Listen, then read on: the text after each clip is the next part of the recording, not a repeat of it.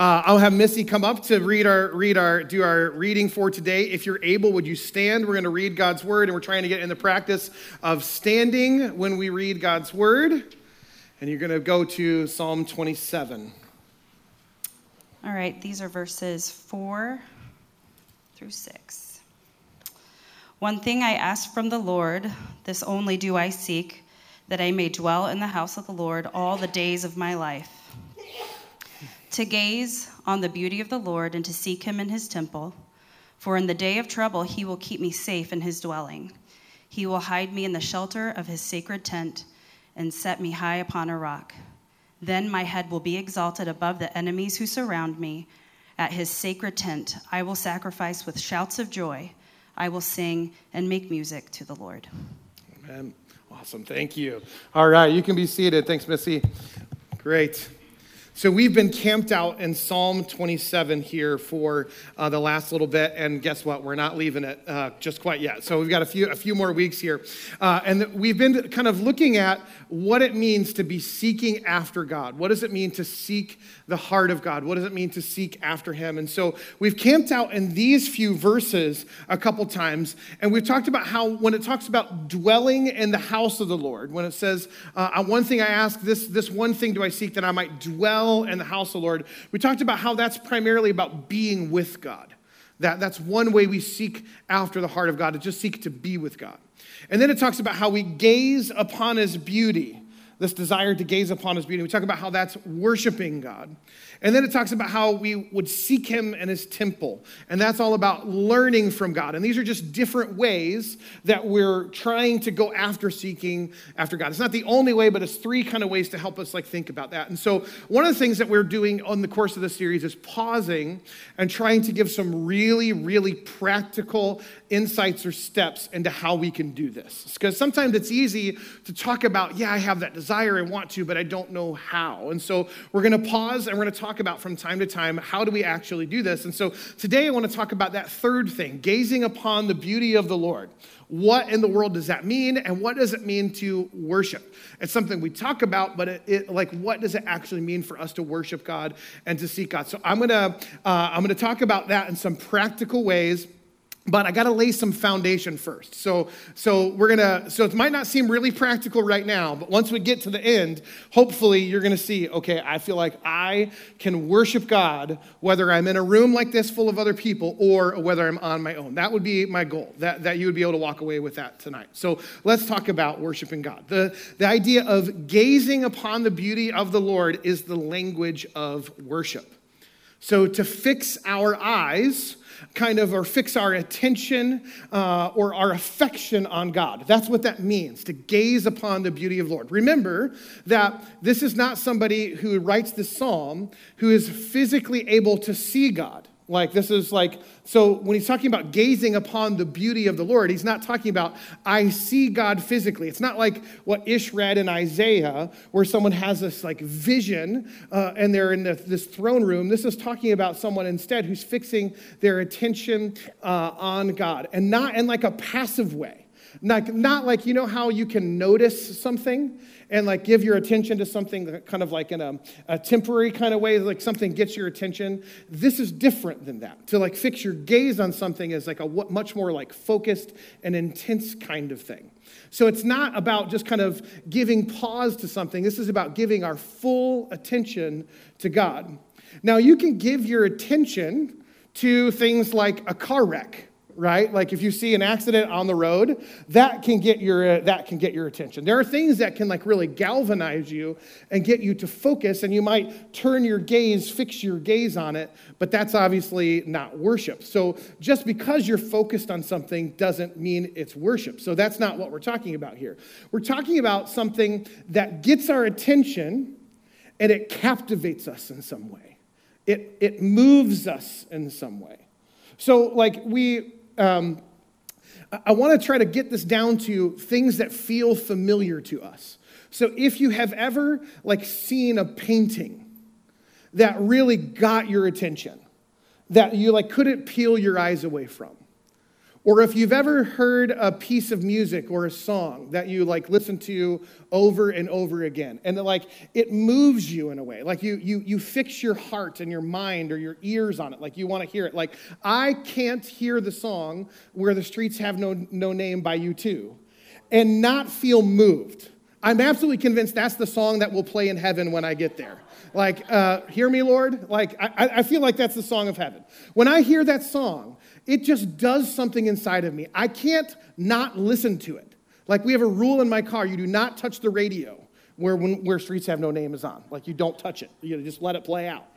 So it moves in me something, but maybe it's like something like when you see like a mountain, like a beautiful mountain, and it captures your attention. You find yourself like, I can't peel my eyes away from this.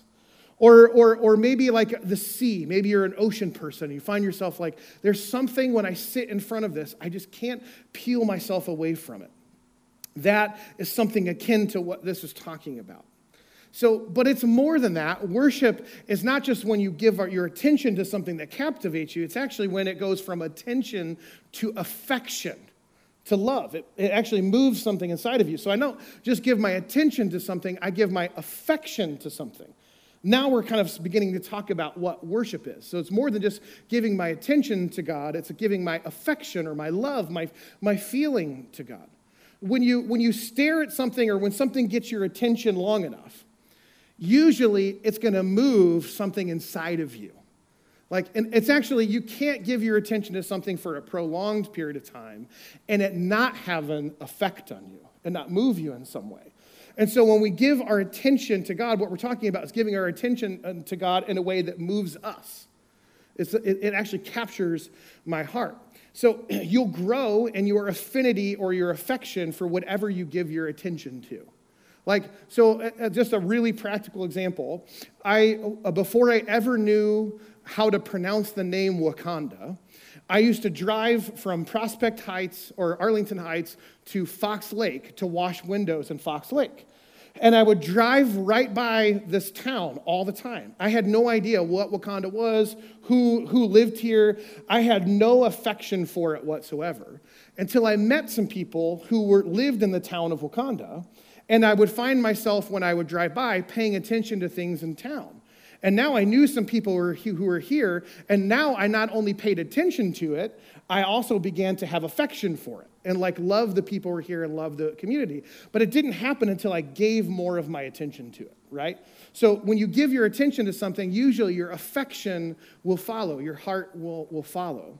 And what we're talking about here in worship is not something that we're just casually observing or just appreciate, but that it's actually captivating our mind and our heart in a way that moves us. So if I give my attention to something long enough, it's going to move something inside of me. It's going to shift something. And when we're talking about worship, we're talking about that. Giving our attention to God enough that it actually begins to move something inside of us. But worship doesn't just stop there. It's not just giving our attention, and it's not just giving our affection or feeling affection. It actually moves into action. So there's actually something that in worship is not just about, oh, I give my attention to something, or I just have a feeling. It actually is I'm going to somehow act. I'm going to move somehow to respond. I'm compelled to do something or to demonstrate my attention and my affection, to give more of myself to the object of my desire. So as I began to pay more attention to Wakanda, and I began to pay more attention to the things that are here, and my heart began to grow for the community and the people that I knew here, I found myself wanting to spend more time here. So I went from attention to affection to action. Now I actually want to spend some of my money here in town. I want to actually spend my time with people who live here. And it's the same thing. If you've ever you're going to be why? What does this have to do with worship? But if you've ever found a band that you really you get on your Spotify playlist, a song that comes up, you're oh, I like that song, right? And you listen to that song, and then all of a sudden you're man, I want to hear that song and more from that band, all the time. And then you start listening to that more and more, and then all of a sudden you're when is this person coming in concert, right? I want to go to the concert. You moved from attention to affection to action when you buy the ticket to go see the band in concert. And this is just the practical way human beings are wired. We give our attention to something, we give our affection to something, and then it moves us to action. And this can be a lot of different things. Now, you might be saying, like, okay, there are a lot of things that I give my attention to, that maybe I give my affection to, and maybe even I act on, but I wouldn't call it worship. And you'd be right. So not every time you give your attention to something, or your affection to something, or act on something, is that worship. So for example, I love Albanese gummy bears. If I see a package of Albanese gummy bears, it gets my attention. And then I'm reminded how much I love them, and then I will buy them, and then I will eat them. And if I'm really lucky, I will be driving through Indiana on Highway 30, and I will pull into the Albanese factory, and I will buy bags of gummy bears for our family. It's not worship, though, right? It's just something that I like and that I'm into. You're like, wait, no, I think you might have a problem. Shayla, you have a problem with this. Why are you talking about gummy bears?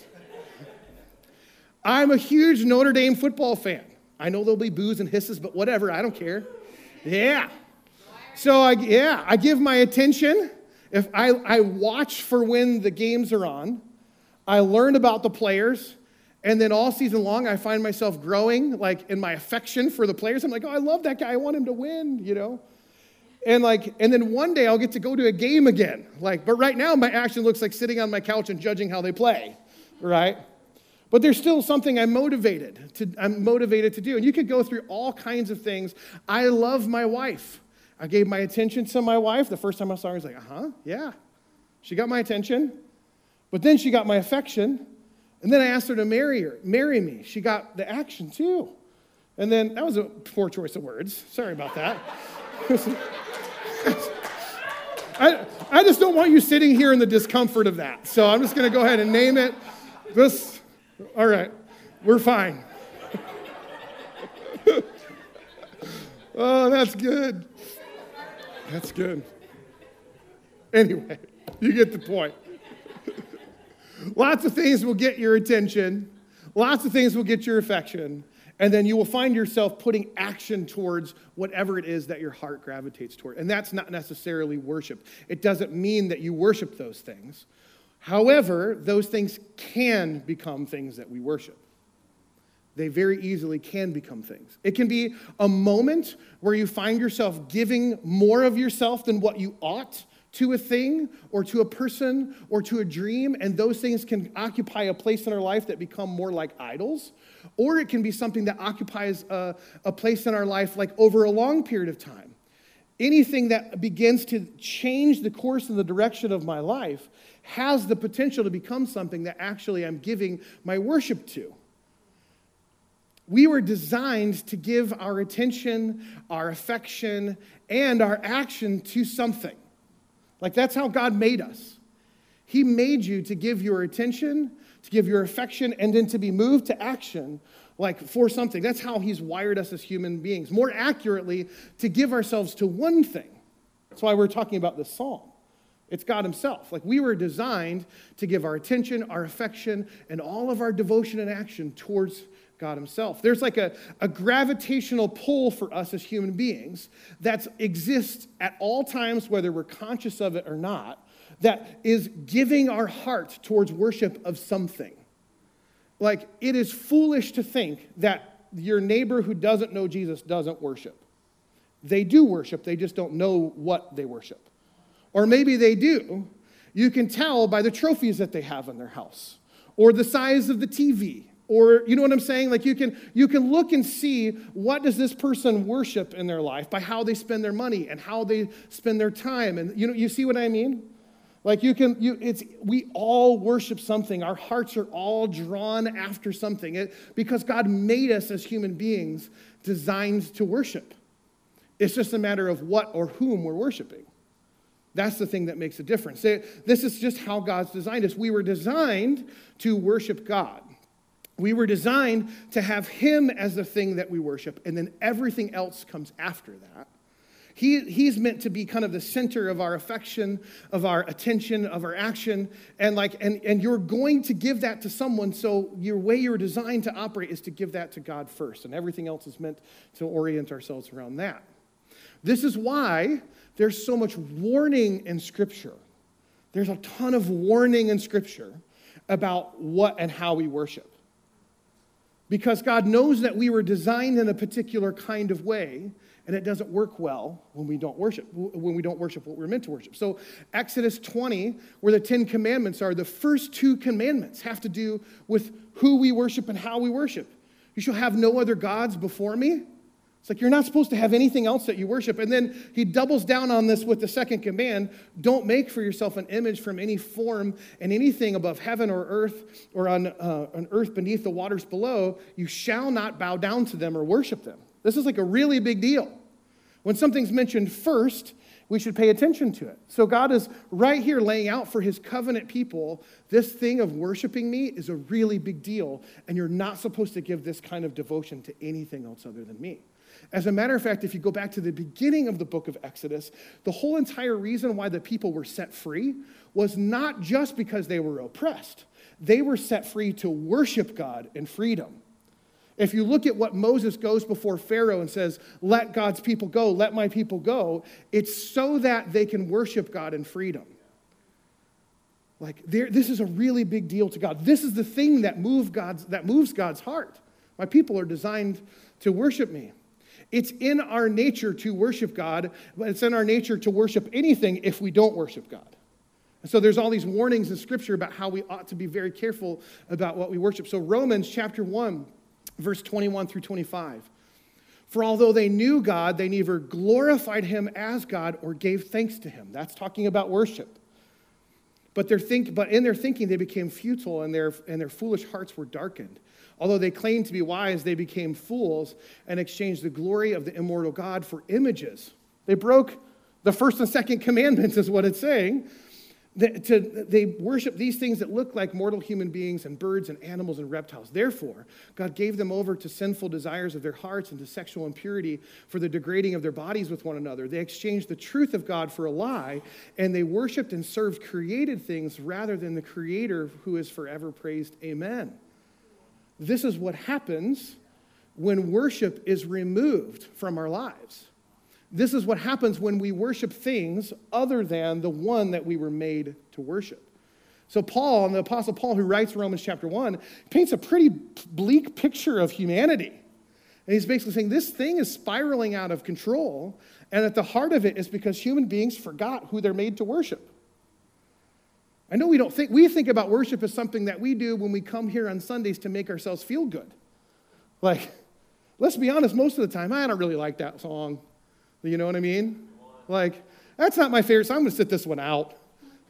No, worship has cosmic, proportions. Right? The scripture is read. Right now, in heaven, there is worship ringing over and over and over again. And then Paul would warn us, look, if you don't get the worship right, things don't go well for humanity. So the practice of worship is meant basically to make sure that our attention is fixed where it's meant to be. That our affections are oriented where they're meant to be. And where the action of what we do with our lives is meant to be oriented towards God. And when we put him in our proper place in our lives, then everything else begins to work properly. But when worship is misdirected, then our lives are misguided. When worship is misdirected, then our lives are misguided. Have you ever noticed how, if you've been driving and maybe you're riding a bike, for those of you who don't drive a car, and you see something on the side of the road or out of your periphery, and you start to look in that direction, how you tend to veer the car in that direction. Husbands, don't nudge your wives, or wives, don't nudge your husbands. We all know, we all do it, right? It's just easy when your eyes are not fixed on where you're going to just find yourself drifting. It doesn't happen on purpose. It's not I want to veer off the road. I just find myself looking over here, and all of a sudden I'm kind of drifting over into this lane, right? It just happens for all of us. It's super easy to do. Worship is like this intentional choice we make about how we fix our eyes on God to make sure that we don't drift in different directions. This whole thing, that passage that I read in Romans, it's about people who have drifted away from what they were designed to do and how we're designed to operate. And so what worship does is intentionally fix our eyes on who God is so that we're not drifting in all different kinds of directions. To gaze upon the beauty of the Lord that talks about in the psalm is all about that. How do we fix our eyes on God in worship? God, I want to see you. I want to position myself again based off of who you are. I want to fix my eyes on who you are. I want to be undivided in my attention. I want to make sure that you are in the proper place in my life. I want to position myself to see you. That is what the person in Psalm is saying. That's one way I want to seek after God, is to worship God. But worship is kind of a funny thing because worship is a response to God. And worship is something we do for God. It's not really about us. That's not the intention in worship. But the reality is something does happen to us when we worship. And it's this weird kind of dynamic with worship. Because we all know, if you've been around church, you've heard people say worship is not about you, right? It's about God. But we all know, if you've ever had an experience of worshiping together with other believers, that there actually is something that happens in you, right? It's this mysterious kind of thing. So I think about it a little bit like this way. Like we have, in our household, we have something we call a blessing book. So we decided to stop giving Hallmark our money a long time ago and buying $7 cards that, we typically toss, right? And so we have this book, and each one of us in our family have their own book, and on birthdays or special occasions, we write blessings in that book for this, we love you, that kind of thing. So we have these blessing books. And I found myself over the years, when I go to write someone in my family a blessing or a prayer or a word of encouragement in their blessing book, I start with, I have an idea in my mind of what I want to let this person know. And that's a really cool thing. I want my family to know how I feel about them or what the blessing is.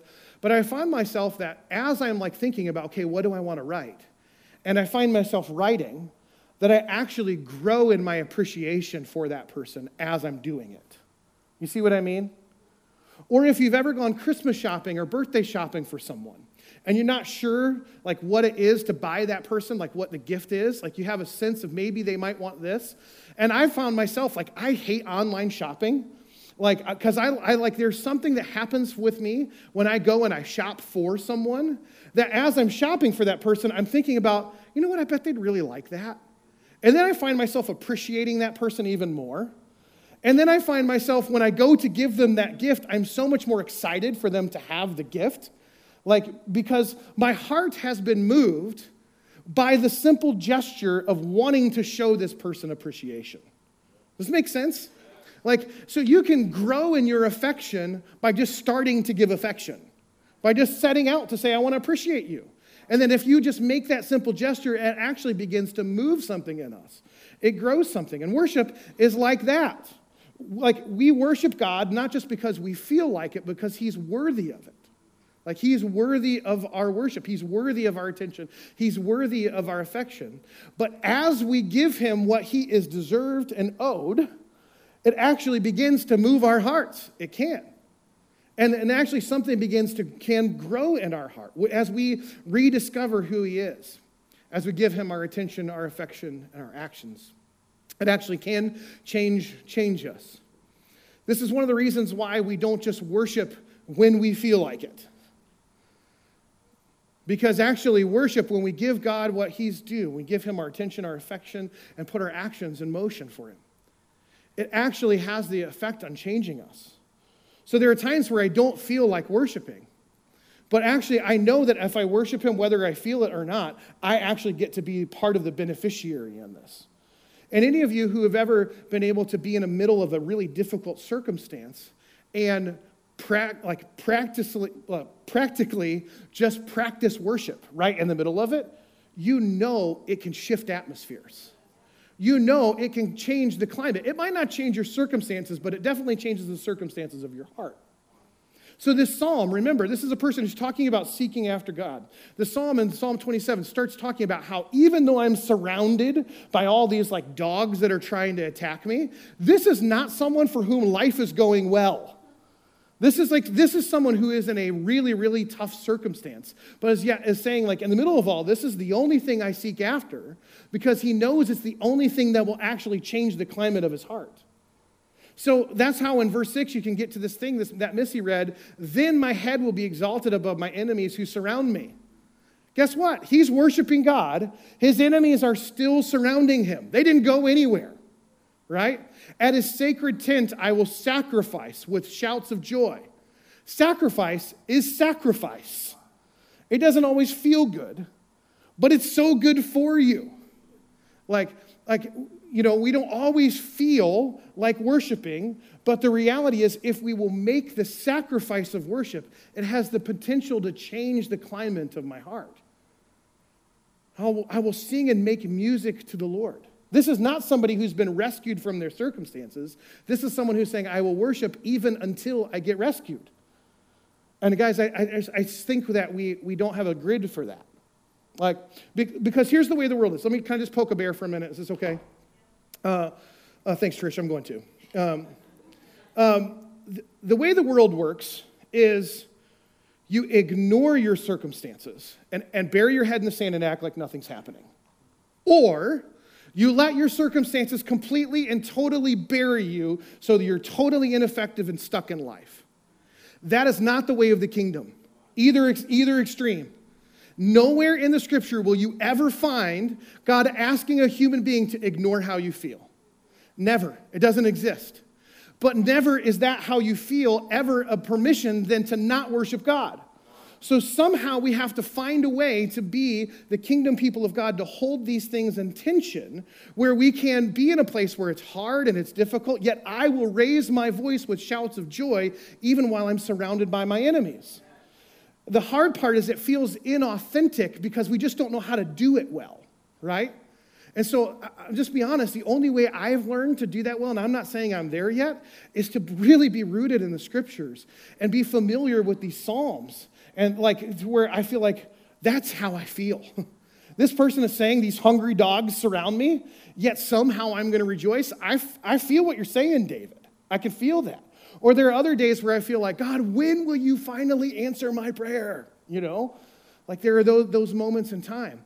Well, I find really familiar territory here. The Bible is such a rich, rich book, full of human experience. And we don't have to choose the way of the world.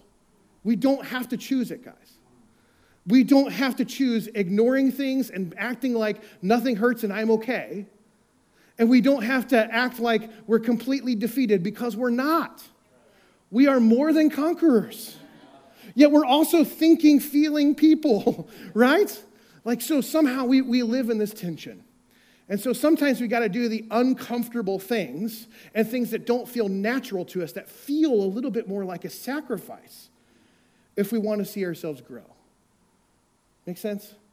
Okay, now we're going to get practical. I just wanted to lay some foundation before we kind of believe me, it's not much longer. You're almost done. I'm going to let you off the hook here soon. All right. So what we're talking about here, the primary thing I'm talking about is personal worship, okay? Worshiping on your own or in your home. However, there's corporate worship where what we're doing here together, and there is personal worship, and they really go hand in hand. They really go hand in hand. We as a community are called to worship together, to offer our attention, our affection, and our actions to God, because we're called to be a worshiping community. So 1 Peter 2:9 talks about how we've been called out of darkness to declare his praises. Whatever else we are as a church, we are called to declare the praises of God. It's what we are meant to do, and we're meant to do that collectively, not just in the privacy of your own home. We're meant to sing praise to God as a community. And I know for some people that this might seem weird.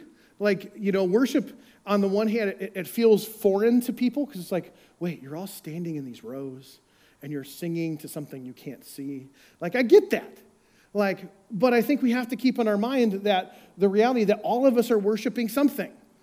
We're just naming what it is we're worshiping. And then we're putting our whole self behind the worship together rather than letting our just kind of passively happen in our lives. And the truth of the matter is people do this corporately all the time. If you've ever been to like a banquet honoring a person, that's about as close as you can get to worship. You know what I'm talking about when someone gets up and talks about all the nice things that this person has done and look at all their accomplishments, and then someone comes up and then someone plays music and you know what I'm talking about? This is worship. It's not worship in the way that we're talking about worship, but it's pretty close to it. If you've ever been to an award ceremony where people are giving lots of awards away, they're celebrating something in this collective experience of celebrating something together. So it's not that weird that we would all gather together and that we would sing the praises of the King of Kings and Lord of Lords. Right? If he is worthy of it, then he's worthy of us all getting in the room and say, yes, Jesus, you're worthy. Right? So there is that, and it's really not that weird. We do worship all the times and wedding toasts. Again, we don't think about it with worship. When you get up and you hear someone talking about, yes, this is my best man, or this is my best buddy, and we do that wedding toast, we're declaring the praises of someone. We do this all the time. It doesn't have to be weird. But there's something that's special about when we worship together that cannot be accomplished the same as when we worship on our own. There's something special. When we worship together, we're coming together and saying, regardless of our differences, regardless of what's going on, we with one voice are all saying, God, this is who you are. We give you our attention. We give you our affection. God, and we're demonstrating it with action right here. There's something special and unique about that. And throughout history, that the church has been called to do that, to lift one voice in unison and in praise to God. If you look through all the Old Testament, you'll hear where the community of people raise their voice together with a shout. There's something powerful when we all do that together. It's something that delights the heart of God, but it also can encourage us. I can't tell you how many times I come to service and I feel like I'm just not in the mood to worship. Anyone else ever feel that way? Yeah? Let's just be honest. You guys are way too holy. You just don't feel it. I'm just not feeling ready to come in and sing these songs for whatever reason. I'm frustrated about something. Something happened on the way here. Something's leaking in my house. Whatever it is. I'm just not feeling ready to worship. But then something happens when I get in a room with other people who are ready to worship. I'm like, you know what? God's doing something over there.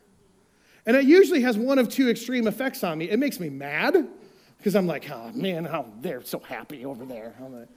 Or the opposite extreme is man, I want that. And it actually raises me up from my own personal pit that I'm in when we worship together. And our corporate worship, we're actually meant to sing our songs directly to God, but it talks about in Ephesians how we're meant to sing songs, hymns, and spiritual songs to one another. We build up the body of Christ when we worship together. There's something really, really powerful in that. To hear other people sing, to see other people. Man, I'm reminded of God's goodness when I hear your voices singing, when I hear a shout of praise. When I don't feel like I have the ability to raise it up for whatever reason. I'm encouraged in that. So I want to, as strongly as I possibly can say, worship together, guys. Worship together. Worship together. But worship is not limited to when we're together. In fact, actually, I think the worship together is enhanced when we are worshiping on our own. That they work hand in hand. What I feel like I've learned is that my ability to worship corporately when I'm with other people is often directly tied to how I've been worshiping on my own throughout the week. So it's not this I'm switching this awkward switch when I get here to do something I haven't been doing in my life throughout the week. I've been worshiping throughout the week. Now I just get to do it with other people. And so it feels less awkward when I come into the room and I'm worshiping other people because throughout the whole week I've been worshiping. So we're meant, and actually this psalm in Psalm 27, this is someone having a very personal experience saying, God, I want to gaze upon your beauty. I want to. Not we want to. I want to. So there's something very personal. Now, I would say, guys, that this is probably one of the most neglected areas of our Christian life, personal worship. It's probably one of the most neglected areas. Think about how many sermons you've heard in your life about how you should read your Bible and how you should pray. You've probably not heard a lot about how you should worship in your home, about how you should worship on your own. And I would say, I'm sorry for that as your pastor. Like, that's not okay. Because I think we actually could see just as much kind of Scripture teaching us and imploring us and encouraging us to worship as we are to pray and to read our Bible. I'm not saying that those are totally distinct things, but most of us just don't think that way. We think, I do my devotions, I say my prayers, and I get on around my day. And I'm saying, I think God wants to shift the climate of something in our hearts and in our church by encouraging us to worship in the privacy of our own home. The truth is, you can worship anywhere or anytime. Anywhere or anytime. You don't need lights down, candle lit, Bethel music playing in the background. Like, you don't need any of that stuff. It's great if you do have it, but it's not necessary. You can worship anywhere, anytime. All we're saying is, what we're trying to do is turn our attention, our affection, and our action toward the one who made us. That's all we're talking about.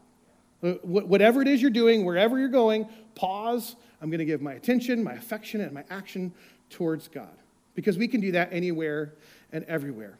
So really practically, how do you do that? How could you begin to kind of develop like a personal practice of worship? Well, the first thing, these are some just personal things I feel like I picked up from other people or in my own practice. First of all, I look for the handiwork of God. So I look for the handiwork of God. Probably more than any other thing that causes my heart to be in a place of worship is I see the creation. I see what God has done in creation. Or I see what God has done in someone else's life. I see a prayer request. So I actively, and I would encourage you to do the same, is to have your eyes and your ears open to what God has done around your world. It could be in creation, it could be in the life of people you know, but I just focus my mind and I allow my attention and my affection to kind of follow what I see God's done. I can't be in front of an ocean and not worship God. I just can't. Rather than just being like, oh man, it's so great to relax, which it is, like, I'm like, God, the beauty of this thing. This is awesome. Like right now, there's all of this ocean water right now. If you moved the earth a fraction of a little bit away from the sun, the tides get all screwed up and this water is coming crashing in right now, right? That blows my mind. But it doesn't make me fearful. It makes me awful, like, to stand in awe before God. When I see the mountains, I'm like, what is this thing that you did, God? When I watch people do like dancing, like sometimes, or like things on the Olympics, I see these athletes doing these amazing things. I'm like, God, you have made this person to only do that. Like, it is awesome. You are so good, God. You know every hair on my head. It leads me to a place of worship. So I'm just saying, if you can get into the practice of looking for the handiwork of God and do that throughout your day, you will begin to develop a personal practice of worship. Don't let it just be a fleeting thought, but actually begin to give God thanks when you see that. Thank you, God, that you made the world in this way. Thank you, God, that you care for the birds of the field. Thank you, Lord, for that. That's awesome. We had a little songbird singing outside of our house the other day. It was so loud. And I was like, this is awesome. This bird is thriving. Like, you know what I mean? Like, but you got to slow down enough to pay attention to this kind of stuff. Secondly, look for the character of God. Look for the character of God. So you look for the handiwork of God, you look for the character of God. And the primary place I'm able to see the character of God is by reflecting on the things God has done in my life or the things I see about God in His Word. So if I reflect on the character of God, it leads me to a place of worship. So think about just the songs that we sing in here. When we sing these songs are often rooted in what God has done, His handiwork, or who God is, His character. And if I'll fix my attention to be reminded of who God is and what God has done in my life, it can lead me to a place of worship. Now, it's more than just noticing, it's actually celebrating. God, thank you so much for the way that you did that. Thank you so much for the way that you've cared. We were just meeting with some new friends here to the church recently today, and we were recounting how Jen stepped away from her job a number of years ago and how God has provided for us. And I found myself all day long just being really grateful, just being really thankful, right? That's worship. Worship is not band up there, lights down low, everybody singing. That's one reflection of worship. But that's not the kind of worship that God is looking for in your everyday experience. If you think that that's the case, then you'll find yourself feeling like, I don't worship. But that's not true. Actually, you can worship anywhere, anytime. Look for the handiwork of God and look for the character of God. A couple other practical things. I make playlists that help me worship. I do this all the time. So I think I mentioned this the other day about one that just helps me be with God or abide with God. I also have an adoration playlist. Because it's easy for worship, if I'm not careful, to be songs about what God has done for me, which are good to sing about. But sometimes I just need to focus my attention on him. And so I feel like one of the things I feel like God has helped me to do is create these playlists where the songs are all about Jesus. He's good. He's beautiful. He is amazing. And I listen to this throughout my day. It's an intentional choice. I sometimes, be honest, I'd rather listen to something else, but I need to be reminded of who God is. And it's amazing how if I'll do that, and now I'm not just because I'm listening to the music doesn't mean I'm worshiping. I'll say it again. Just because I'm listening to the music doesn't mean I'm worshiping. But what I want to do is listen to that music and allow it to draw my heart in to worshiping God. And I found myself that if I will give my attention to Jesus that way, that my affection grows and my action follows. Make sense? So make a playlist. Find some songs, some stuff that you've sung here at church. This is nuts and bolts practical stuff that I guarantee you will help you engage in personal worship. So go and make a playlist this week of some songs that remind you about who God is, his handiwork, his character. Do those things and see what happens. Last little thing here, show up and worship together. If you will show up and worship together, it will help you worship on your own. There's a direct correlation between me worshiping on my own and my experience of worshiping together, and me worshiping together and me worshiping on my own. They really can go hand in hand. I can't tell you how many times throughout the week I'm reminded of something or song that we sang when we were all together. Or if right now all you can do is watch online, just show up online. Just good for you. You could be doing anything else than sitting and watching me talk on your TV right now. But if you gathered together and you sang in your home, you postured yourself, good for you. But if you're able to be here, and let's worship together. So here's what I would say. A good question to be asking is, what action can I do that would delight God's heart and express my attention and my affection? What action can I do that would delight God's heart and express my attention and my affection?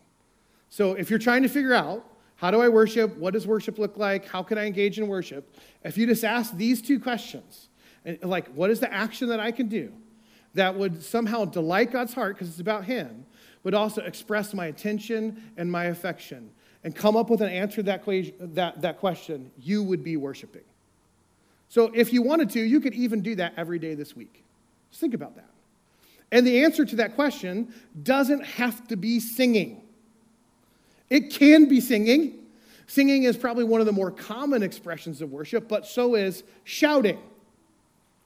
Shouting is an expression of worship. So many times throughout the Bible, you will find the direct command to shout before the Lord. Shouting is worship. You can't do that for a long time. Right? Your voice is going to give out. But every once in a while, just give yourself a little shout. Just warn your family before you do it, so they know you're okay. Hey, I'm going to shout in here. It's going to be cool, right? You don't have, but you could do it in your car. I'm telling you, people will look at you like you're crazy. Who cares? They think you're crazy anyway. They don't know if you're talking to yourself or yelling at the radio. It doesn't matter. So shout. Clapping is something that you do. I hate clapping. It's an odd thing. But every once in a while, I feel like God is saying, I want you to make noise with the body I gave you.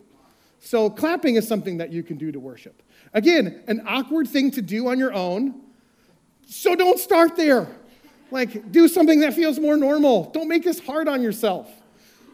Kneeling is an act of worship. That's a great place to start. You know, some of you know our friend Dave Mosier, who was here with our church for a little while. Dave used to start every single day, would get down on his knees by his bedside and just remind Jesus that he is his. That's a great practice. And it doesn't require, you don't have to spend your whole day on your knees. We're not trying to win any awards for monasticism and break your knees and be blessed. Fine if you want to, but just get down on your knees every once in a while. Show Jesus that he's king. There are all these words in the Bible for how to worship, and a lot of them are action words, not just feeling words. And it's amazing how sometimes if I actually will change my posture and get down on my knees, there's a sense of reverence that happens in my heart. It's humiliating in a good way. You know why you do this?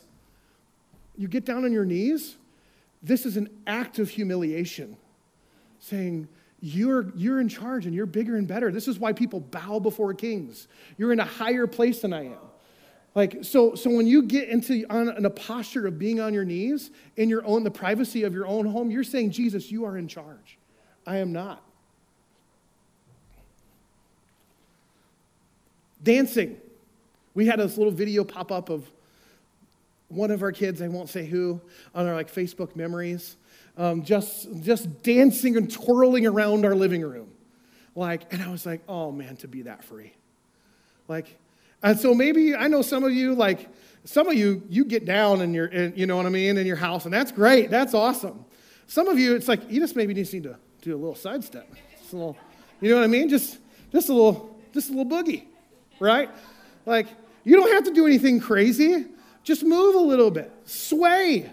We're not right? We can move our bodies. I've seen some of you at weddings and concerts. I know you got some moves. So move a little bit. And maybe if it's not dancing, maybe you can sneak dance on a walk, you know? It's I'm just walking, but every once in a while you got a little bow. You know what I mean? You can be sneaky about it, it's fine. Dance. If you play an instrument, play your instrument in worship. God loves that. Some of my most intimate personal times with God have been playing a guitar I don't know how to play. I know enough about how to do it that I can make a couple noises on it, but I'd never want anybody else to hear it. But God doesn't care about that. So if you play an instrument, play an instrument. God's cool with you banging on a drum. You know what I'm saying? It doesn't have to sound pretty. That's worship. If you're a writer, write poetry. Or if you're intimidated by poetry, write a letter. These are acts of worship to God. If you're a painter, paint. If you're some other kind of creative person, whatever creative outlet you have, use that. If you're a baker, bake. If you're a gardener, garden. Meditation can be something that can be offered to God. Giving and generosity can be offered as an act of worship. I dare you, sometime in the next couple weeks, pray before you show up on a service and say, God, what is an offering I could give to you today as an act of worship? Just give God permission to speak to you in that area. And my guess is that you might be surprised how your giving might be different. And if you actually ask God what he might wanted you to give, it's an act of worship. Literally any human action that's not immoral can be worship. Anything you can think of, it can be worship. As long as your attention is on him, it's expressing the affection of your heart, and the action is for him. Anything, literally almost anything goes. So don't get caught up in the details of how you should do it and why you should do it. Rob, you can come on up. Don't get caught up in all that kind of stuff. As a matter of fact, what I would really encourage you to do this week is choose to worship God every day on your own and just pick one way to do it. Just one way to do it. Don't make it too hard on yourself that you're not going to do it. Don't decide that you're going to dance in the streets if you've never done that before. Like, if God moves you to do it, awesome. But like, what's one way that you can begin to worship God? And as a way to kind of model, like, how simple this is, I'm going to do an experiment right now, all right? I'm literally just going to open up my Bible to any psalm. This could go really bad. Okay? Okay. I literally just, whatever page it fell open to, there's no thing here. This is, I'm doing this as a way to model how easy this is, and it doesn't have to be complicated. This is how I try to start my day. And please understand me, this is in no way boasting or saying, oh, look at how I do it. That's not what this is about. If anything, you're going to be like, wow, Jill, that's not very holy. This is what I do. Okay, so I'm going to read a couple verses, and I'm going to allow that to take us into just a minute of worship. That's it. So I'm going to maybe pray and say some things to God, and I encourage you to come along with me. Rob is going to take a huge risk and begin to sing some things just to model how you can do this with music too if you're a musician. And this could go totally awful. This is out for all of Facebook to see, but we're going to do it. The point is, you don't have to have any preparation to do it. All right, Psalm, what is this? 119. Verse 129. Your statutes are wonderful, therefore I obey them. The unfolding of your words gives light. It gives understanding to the simple. I open my mouth and pant, longing for your commands. Turn to me and have mercy on me, as you always do, to those who call on your name. So, Lord, right now, I just come before you, God. I'm so thankful, God, that you always have mercy. You always have mercy. God, I remember being on my front porch and being lost and lonely. I had no friends and no hope. And I cried out to you, God, and you heard my cry. I thank you, God, that you always give mercy. I thank you, God, for the mercy I've experienced in my life, Lord, when you saved me from a car accident when I should be dead, Lord. When you saved me from the gang fight in Mexico when I should be dead, God. God, when you saved me from the NICU as a child, as an infant, when my life was in the balance, God, you were so merciful to me, God. I praise your name, God. My life is yours, God. It's all yours, Lord. It's all yours, God. You have redeemed it from the pit over and over and over again, God. And I love you for it. I love you, God, and my life is completely and totally yours. Rob, just lead us in something.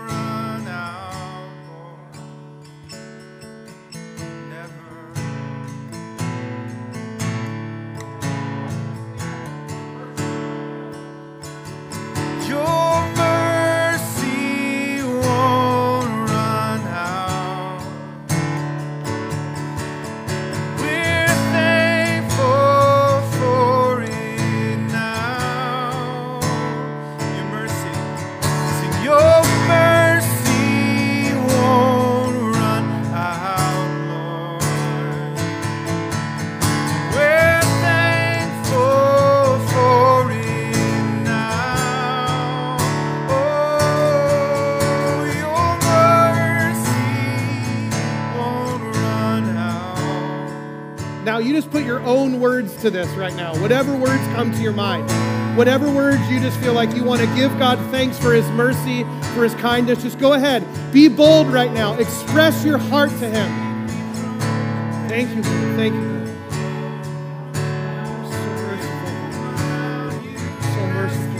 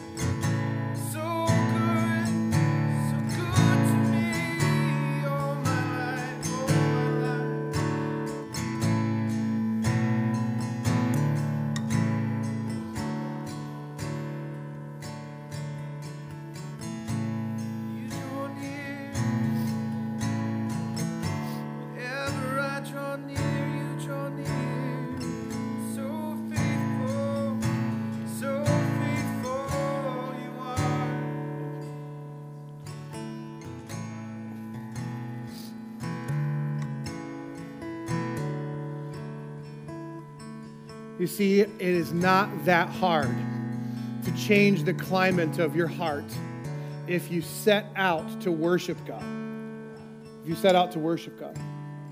So when you read the word, or you're reading a devotion, or you're listening to a song, rather than just try to absorb knowledge, like a posture, like from a posture, God, I want to worship you. And you might say, yeah, I don't sing like Rob. That's okay, I don't either. You know what I mean? Like, you don't need to. Like, it's the intention of your heart to glorify God because of who he is and because of what he's done. And guys, I really, really believe that part of what God wants to do in our church family, what he wants to do through our church family, has to be built on the foundation of people who are worshipers. God is looking for worshipers. That's what it says in the Gospels. God is looking for worshipers. He's not looking for people who just do a bunch of stuff. He's looking for people who will give him their heart. And there's lots of different ways to worship. I've outlined some here, but there's plenty more. So I would love to see this week just the atmosphere, the climate of your heart and your home just to grow in worship. And then let's see when we come back together in a couple weeks, like, how is God leading us in worship? What is he stirring up in our heart? I'd encourage you to do exactly what I did today. Turn to a psalm. Now, if you have one that's like about like righteous judgments and I want to see my enemies bludgeoned, and that's a bridge too far for you, turn the next page. People get way too hung up on the stuff they don't understand or that's frustrating. Just turn the next page. I'm not saying ignore it. For me, what I would go is, God, you are a righteous judge and you will vindicate me. God, you made your statement about righteousness on the cross, right? Like, so you don't have to be afraid of those passages. I'm just saying, like, don't get hung up on that. Turn the next page. Find another way to engage in worship. God is not looking for you to get this perfect. He's looking for your heart, all right? So let's go and be worshipers this week and celebrate who Jesus is and how good he is. Amen? Have a great week. Go be missionaries. Amen.